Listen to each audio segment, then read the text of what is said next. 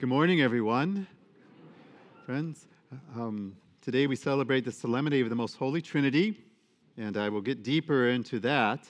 But let me go with the easy pieces first, because the Holy Trinity is not easy to understand. So, my friends, the readings selected for this solemnity are selected because each one of them represent, in some way, the Father, the Son, and the Holy Spirit. From the book of wisdom, and the wisdom books is Proverbs. And Proverbs, in the Old Testament, wisdom is spoken of in the feminine. For people who speak other languages, they know what that's like. We say agua, because it's in the feminine, but water is not feminine or male, right? I bring this up because when we look at Proverbs and see what's being done, we are being told about a relationship between God and creation. God has created all things. And then we hear about wisdom, and wisdom, we need to learn something about that reading. The wisdom is being talked about in a way where wisdom comes, and wisdom is filled with joy and is playing on the earth. And we all need to get to that place, especially nowadays. We need some of that joyfulness that is spoken of about wisdom. It said it delighted in the human race. And my friends, through the lens of the New Testament looking into the Old, that is referring to the Holy Spirit. And there should be nothing unusual because Father, Son, and Spirit are eternal. They have been together from the beginning. And so we see this glimpse of this Trinitarian thought, although primarily speaking, the first reading is talking about what the Father does, He created. Our second reading talks about the Son and what the Son did. The Son came and justified our relationship with the Father so we could enter back into relationship. We're justified, but that word justification isn't talking about like mercy and stuff. It's talking about our right relationship with the Father. So when Jesus justifies us, it returns us to our right relationship. It's not a judgment, so much to speak. But what Christ does is wipes out something for us. So our second reading talks about the Son. And the third reading talks about the Holy Spirit. This particular passage that comes from John is when Jesus he's telling them he's leaving. This is part of the discussion when Jesus is saying, I'm going to my Father. And they don't understand. And they are upset now because he's leaving. In fact, they will ask him, we don't understand you. We don't know where are you going. So this is part of this conversation. And Jesus says, what I have to tell you don't understand. You can't understand anymore. But he said, but I'm going to send him, the Spirit, who is going to remind you of everything that I've revealed to you. About what? About my Father. But the Holy Spirit does more than that. It reminds us about Jesus and gets us deeper into the Son. So these three readings are set up to talk about Father, Son, and Spirit. And my friends, when it comes to, here we go, we're going into, this is the third time I'm delivering a homily on the Holy Trinity, and the Holy Trinity is very difficult to understand, and when I really spend time thinking about it, I get a headache because I'm trying to really understand, and you can't do it. Like Jesus said, I have more to tell you, but your little brain can't handle it. You can try as you want, and Augustine had a very funny statement about that, and Aquinas does, and so my friends, but why is this important? The central mystery of Christianity is the Trinity. Everything flows from it. Everything, and as a matter of fact, the church teaches, Mother Church in the Catechism says, this is the central mystery of Christianity, and all the other mysteries flow from it. Intellectually, I can get that, but there's another reason why understanding the Trinity is so important to you and I. Because properly speaking, we cannot love what we do not know. You cannot. You cannot love what you do not know. So God knows this. He knows us intimately because He created us. We didn't create Him, but we need to love Him properly, so we need to know. And this moves us from, it should move people from we should not love God for what He does for us, but we should love God for who God is. And now it's been revealed, one God, three persons. So last night, the homily was one way, 8:30 was another way. So this is my final delivery of it until next year. So if I mess this up, I have next year to do it over again. So my friends, one of the things that our professors did, they had a systematic way of doing it. They had a classical way of helping us to understand the Trinity. And they began by definitions. So that my professor said, you need to know when I say this word, what I mean by that word. And I agree. And one of the big stumbling blocks is the word person. She was very clever. She said, our difficulty is how we understand that word and how we apply it when we're talking about divinity and how we talk about when we're applying it to ourselves. And at first we didn't get it. We're like, more professor talk. But then later on we discovered, that makes a lot of, I understood now what she meant. And what person means in theology of the Trinity is not what person means in our common language and use for people. We make a mistake in looking at the divinity, the divine persons, and God in the same way we do people. And there is a complete distinction between three human people. When I bring up like my mother, my father, and me. And while people may say, oh, you can tell he's of his father, that's not the same thing as the Trinity. There's something different going on. I am not my father or my mother, and my mother and my father are not me. If we apply this to the divine persons, then the conclusion would be that there are three gods. But that's not what the Scripture says. The Scripture says there is one. But the revelation is that there are three distinct persons. And this becomes extremely difficult for us to understand. Each divine person is God, whole and entire. But there is only one God, because, if you will, the distinction between them comes in way of relationship to the other. In the task, everything fails, but to the task, the Scripture ascribes to each. In 1 Corinthians 8:6 and 12:6, we're told, the same God who produces all of them in everyone, which is a baffling statement. But I come to John's Gospel. John tells us that God is love. And in order to love, and I'm going to try and approach it the way the professors did, in order to love, there has to be something to love. So my professor would say, if God was alone, nothing else existed but God, and God is solitary, there is nothing to love. So she said, we need to think about this.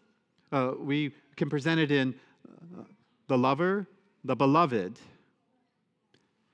and then for us, she would say in the Spirit, is the proceeds from that love and binds. It was just, the way she did it was wonderful, but we began to understand what she was talking about. If God is just God alone, meaning solitary, nothing, there is nothing to love. The lover must have a beloved. And so right from the beginning, there's this communio, this family that's been there from all eternity. But the Scriptures tell us what Father does, what Son does, what Holy Spirit does. And God the Father and Creator, God the Son, Redeemer, God the Holy Spirit and Sanctifier. And they're not just symbols or images. They tell us about the very presence. They help us to experience.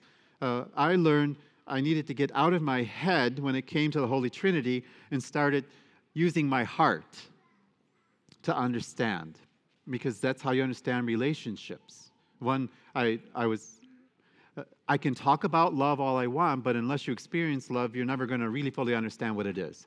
So I can talk about the Holy Trinity on and on and on and on and on, but until you experience the Holy Trinity, you're never going to fully grasp any of it. So we should approach it as a relationship, as love. And but just to give you guys even more, I want to go to John's Gospel, John 10:30. Jesus, who is God, says, the Father and I are one.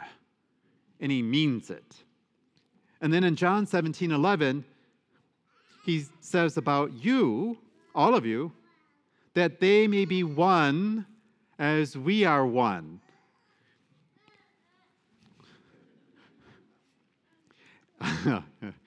John 17:21. This is Jesus. So that they may all be one as you, Father, are in me and I in you. And here it is. That they also may be in us.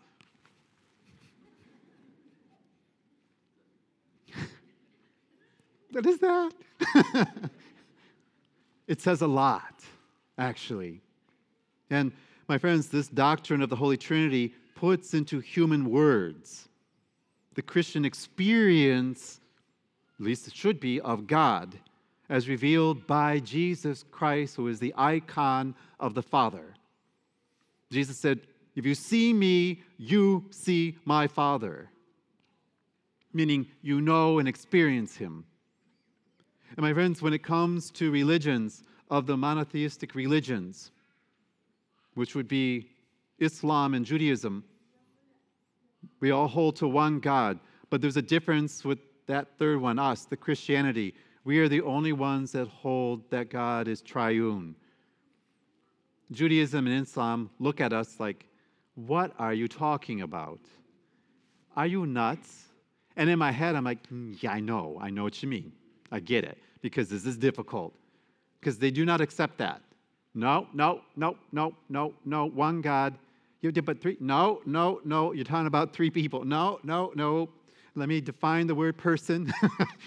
and people, it doesn't work. So Judaism and Islam do not recognize God in Trinity. It is uniquely Christian to know the mystery of God in the Trinity of persons. And even a greater privilege, if you will, to know God the Father, God who is Son, God who is Spirit, as part of our lives, because that's what that John 17 was talking about, is part of our lives.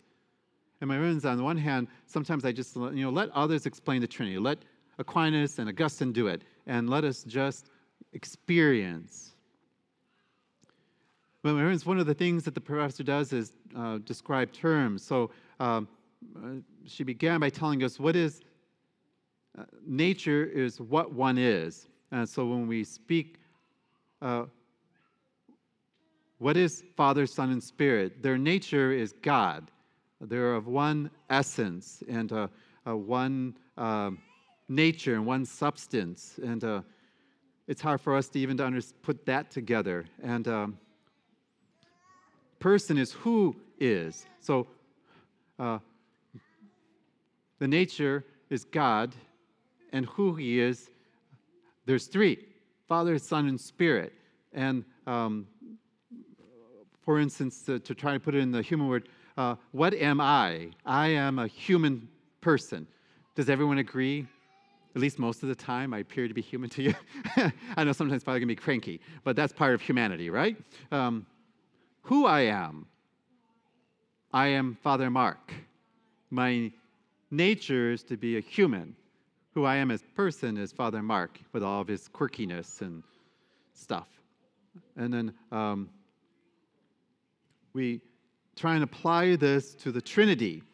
When we use the word nature, substance, essence, and being, and we use Michelle Heisman, who is on staff with us last night, I asked her, please listen and then give me your feedback, because I'm talking about something difficult. And she said, well, why don't you use the creed and talk about begetting? And I'm like, oh, we don't even want to go into that, to the begetting part, But, if you don't know, because then I have to describe and define begetting, because it's not the same as creating. It's different.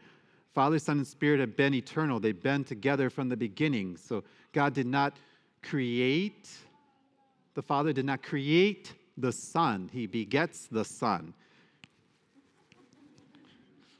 And then the Holy Spirit proceeds. And they've all been there from the beginning, as the Scriptures tell us. So my friends, it is important because, as I said, in order to love someone, you must know them. God knows you intimately, and he loves you, and he wants you to love him back. Father, Son, Spirit. So he revealed to us so that we would come to know and to love. This teaching of the Trinity is the central mystery of Christianity. In the most holy Trinity, Christians profess there is but one God, substance, material,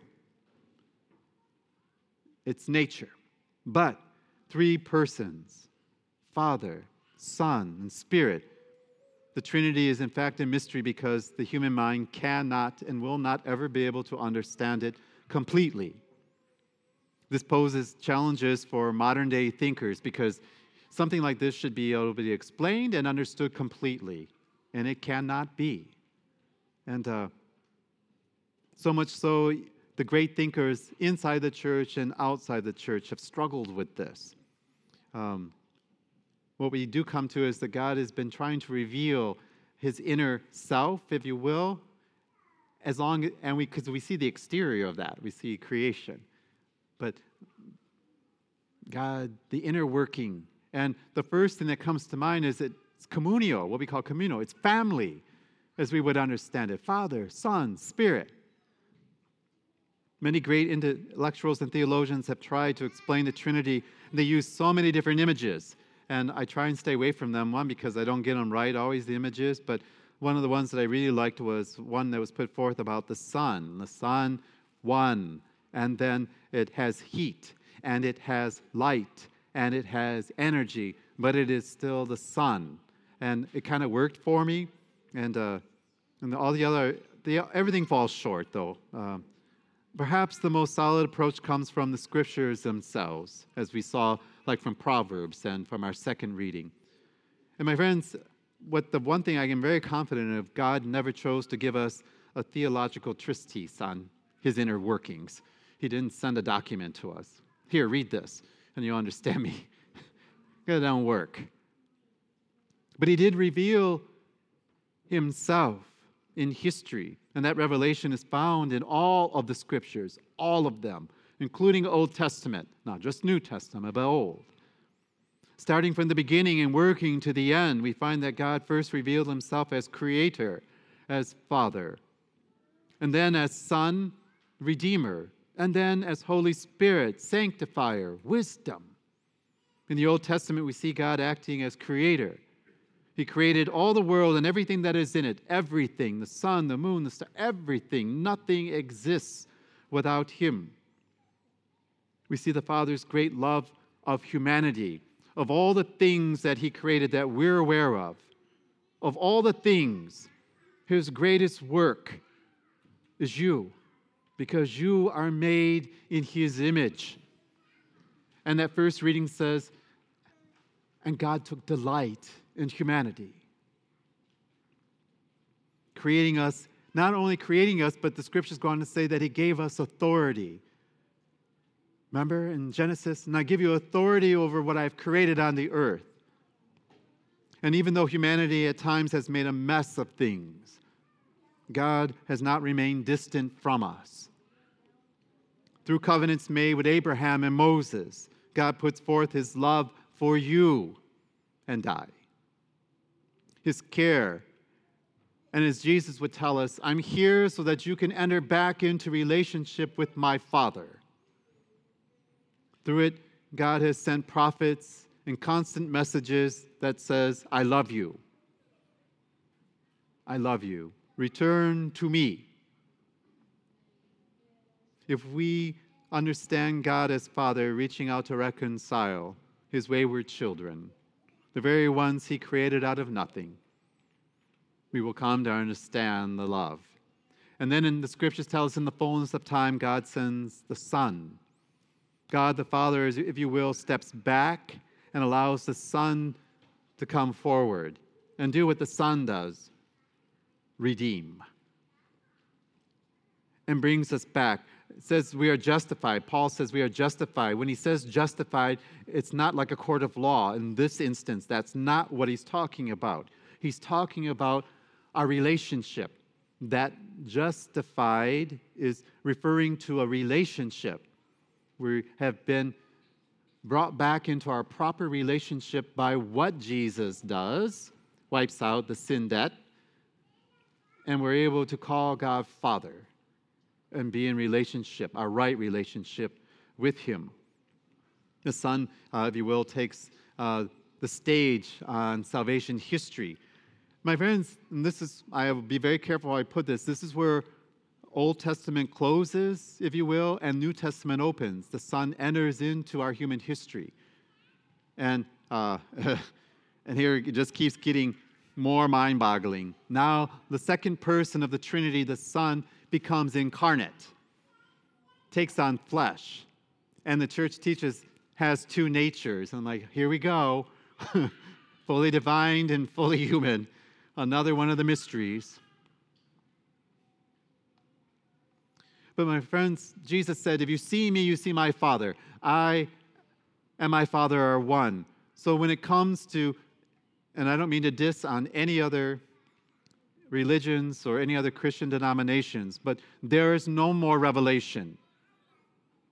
Christ came and revealed all that there is because Him and the Father are one. So anything I hear about, nope, Jesus revealed everything. But He sent the Holy Spirit to take us deeper into the revelation. Remember, He said, I'm sending the Holy Spirit, and the Holy Spirit will help you to remember all that I have taught you and all the things you didn't understand. So there is only deeper understanding of the revelation He's given to us. And this is what the Holy Spirit does for us. But Jesus' death and resurrection certainly healed the rift between humanity and the Father. The Word of God, Jesus, is the perfect revelation of the Father. And this is why I say there is no greater revelation. There can never be. My friends, and even within this, when we think about Jesus, we think about His apostles still struggle with things. It was hard for them to comprehend Jesus, and they walked with Him for 3 years. They lived with Him for 3 years. Day and night, they ate with Him 3 years, and He taught them for 3 years. And they still couldn't grasp, one, His divinity, but then something else happened that it was impossible. His resurrection of body. It became such a struggle that Jesus had to go on a beach and start a barbecue and eat with them. You guys don't find that funny? It's funny. They couldn't get it. He's a ghost. He's a spirit. He's nothing. There He is on the beach, cooking, making fish and eating, because ghosts don't eat and spirits don't eat and imaginations don't eat. So on the one hand, it's absolute brilliance. But it speaks about love, what He would do for love. He did this. So maybe making that barbecue on the beach. It's in the scriptures. Go and read it. He was on the beach and He made a barbecue, told them to bring the fish. Because they had such a hard time believing and understanding not only His divinity, but the resurrection and eternal life. So Jesus knows this. He returns to the Father and He sends the Holy Spirit. Not only to fulfill the work that Jesus began, but to help us to understand, because we cannot love what we do not know. The Holy Spirit has been guiding and enlightening the church so much that it has expanded to all the ends of the earth and has survived 2,000 plus years. The Holy Spirit signifies the continuing abiding presence of God in the world today, helping the church to understand and to put into practice the reality of the teachings of Jesus of Nazareth. So now you understand the Holy Trinity, you can go out and explain it to someone else? I can go sit down. We celebrate today the solemnity of the most holy Trinity. So let us give thanks to God the Father, who created us, to God the Son, who redeemed us and returned us to our right relationship with the Father, and to God the Holy Spirit, who continues to live within us and in the church as a life-giving and sanctifying force. The Holy Trinity is a marvelous mystery of love. The central teaching of the Holy Trinity is our human way of speaking about the nature of the one God. It is all about God and his infinite depth of love in himself, and about how God expresses this love in relationship outside of God's self. God's love is a trinity of expressions in divine persons. They constitute a community among themselves, and the love is so great that what comes forth from it is everything, all of creation, everything that exists. All of this means, my friends, if you forget everything else, remember this. All of this means that one day you and I will return to this family of Father, Son, and Spirit. We will return. We will enter into the very heart of this divine God in whose image you have been created, in the way he has wanted it from the beginning. My friends, throughout in the world, God has put forth things to help us to understand. If we want, we can look at the family, mother, father, child, the lover, the beloved, the child, as a way of understanding.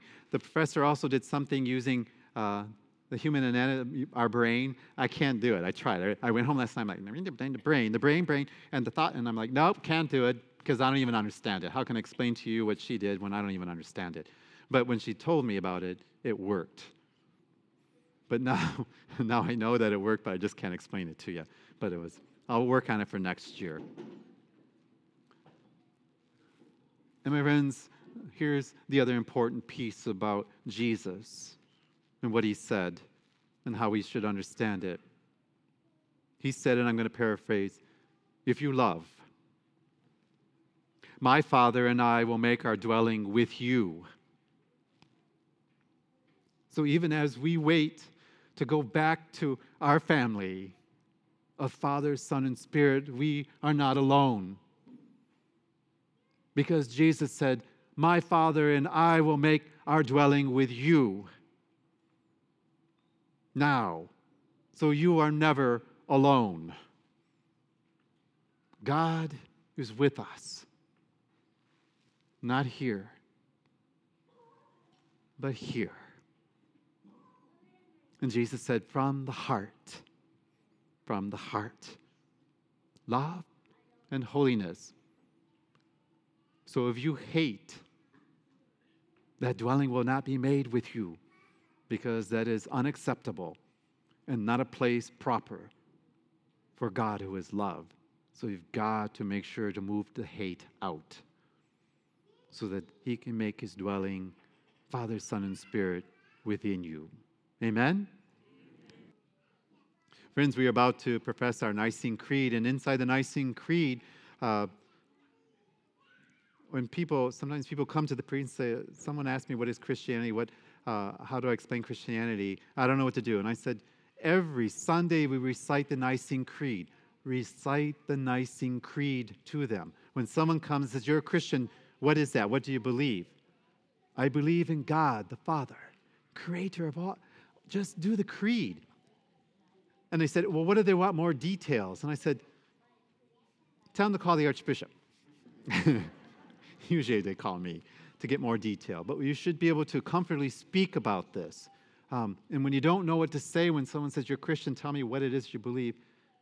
Recite the creed to them because it tells you what we believe.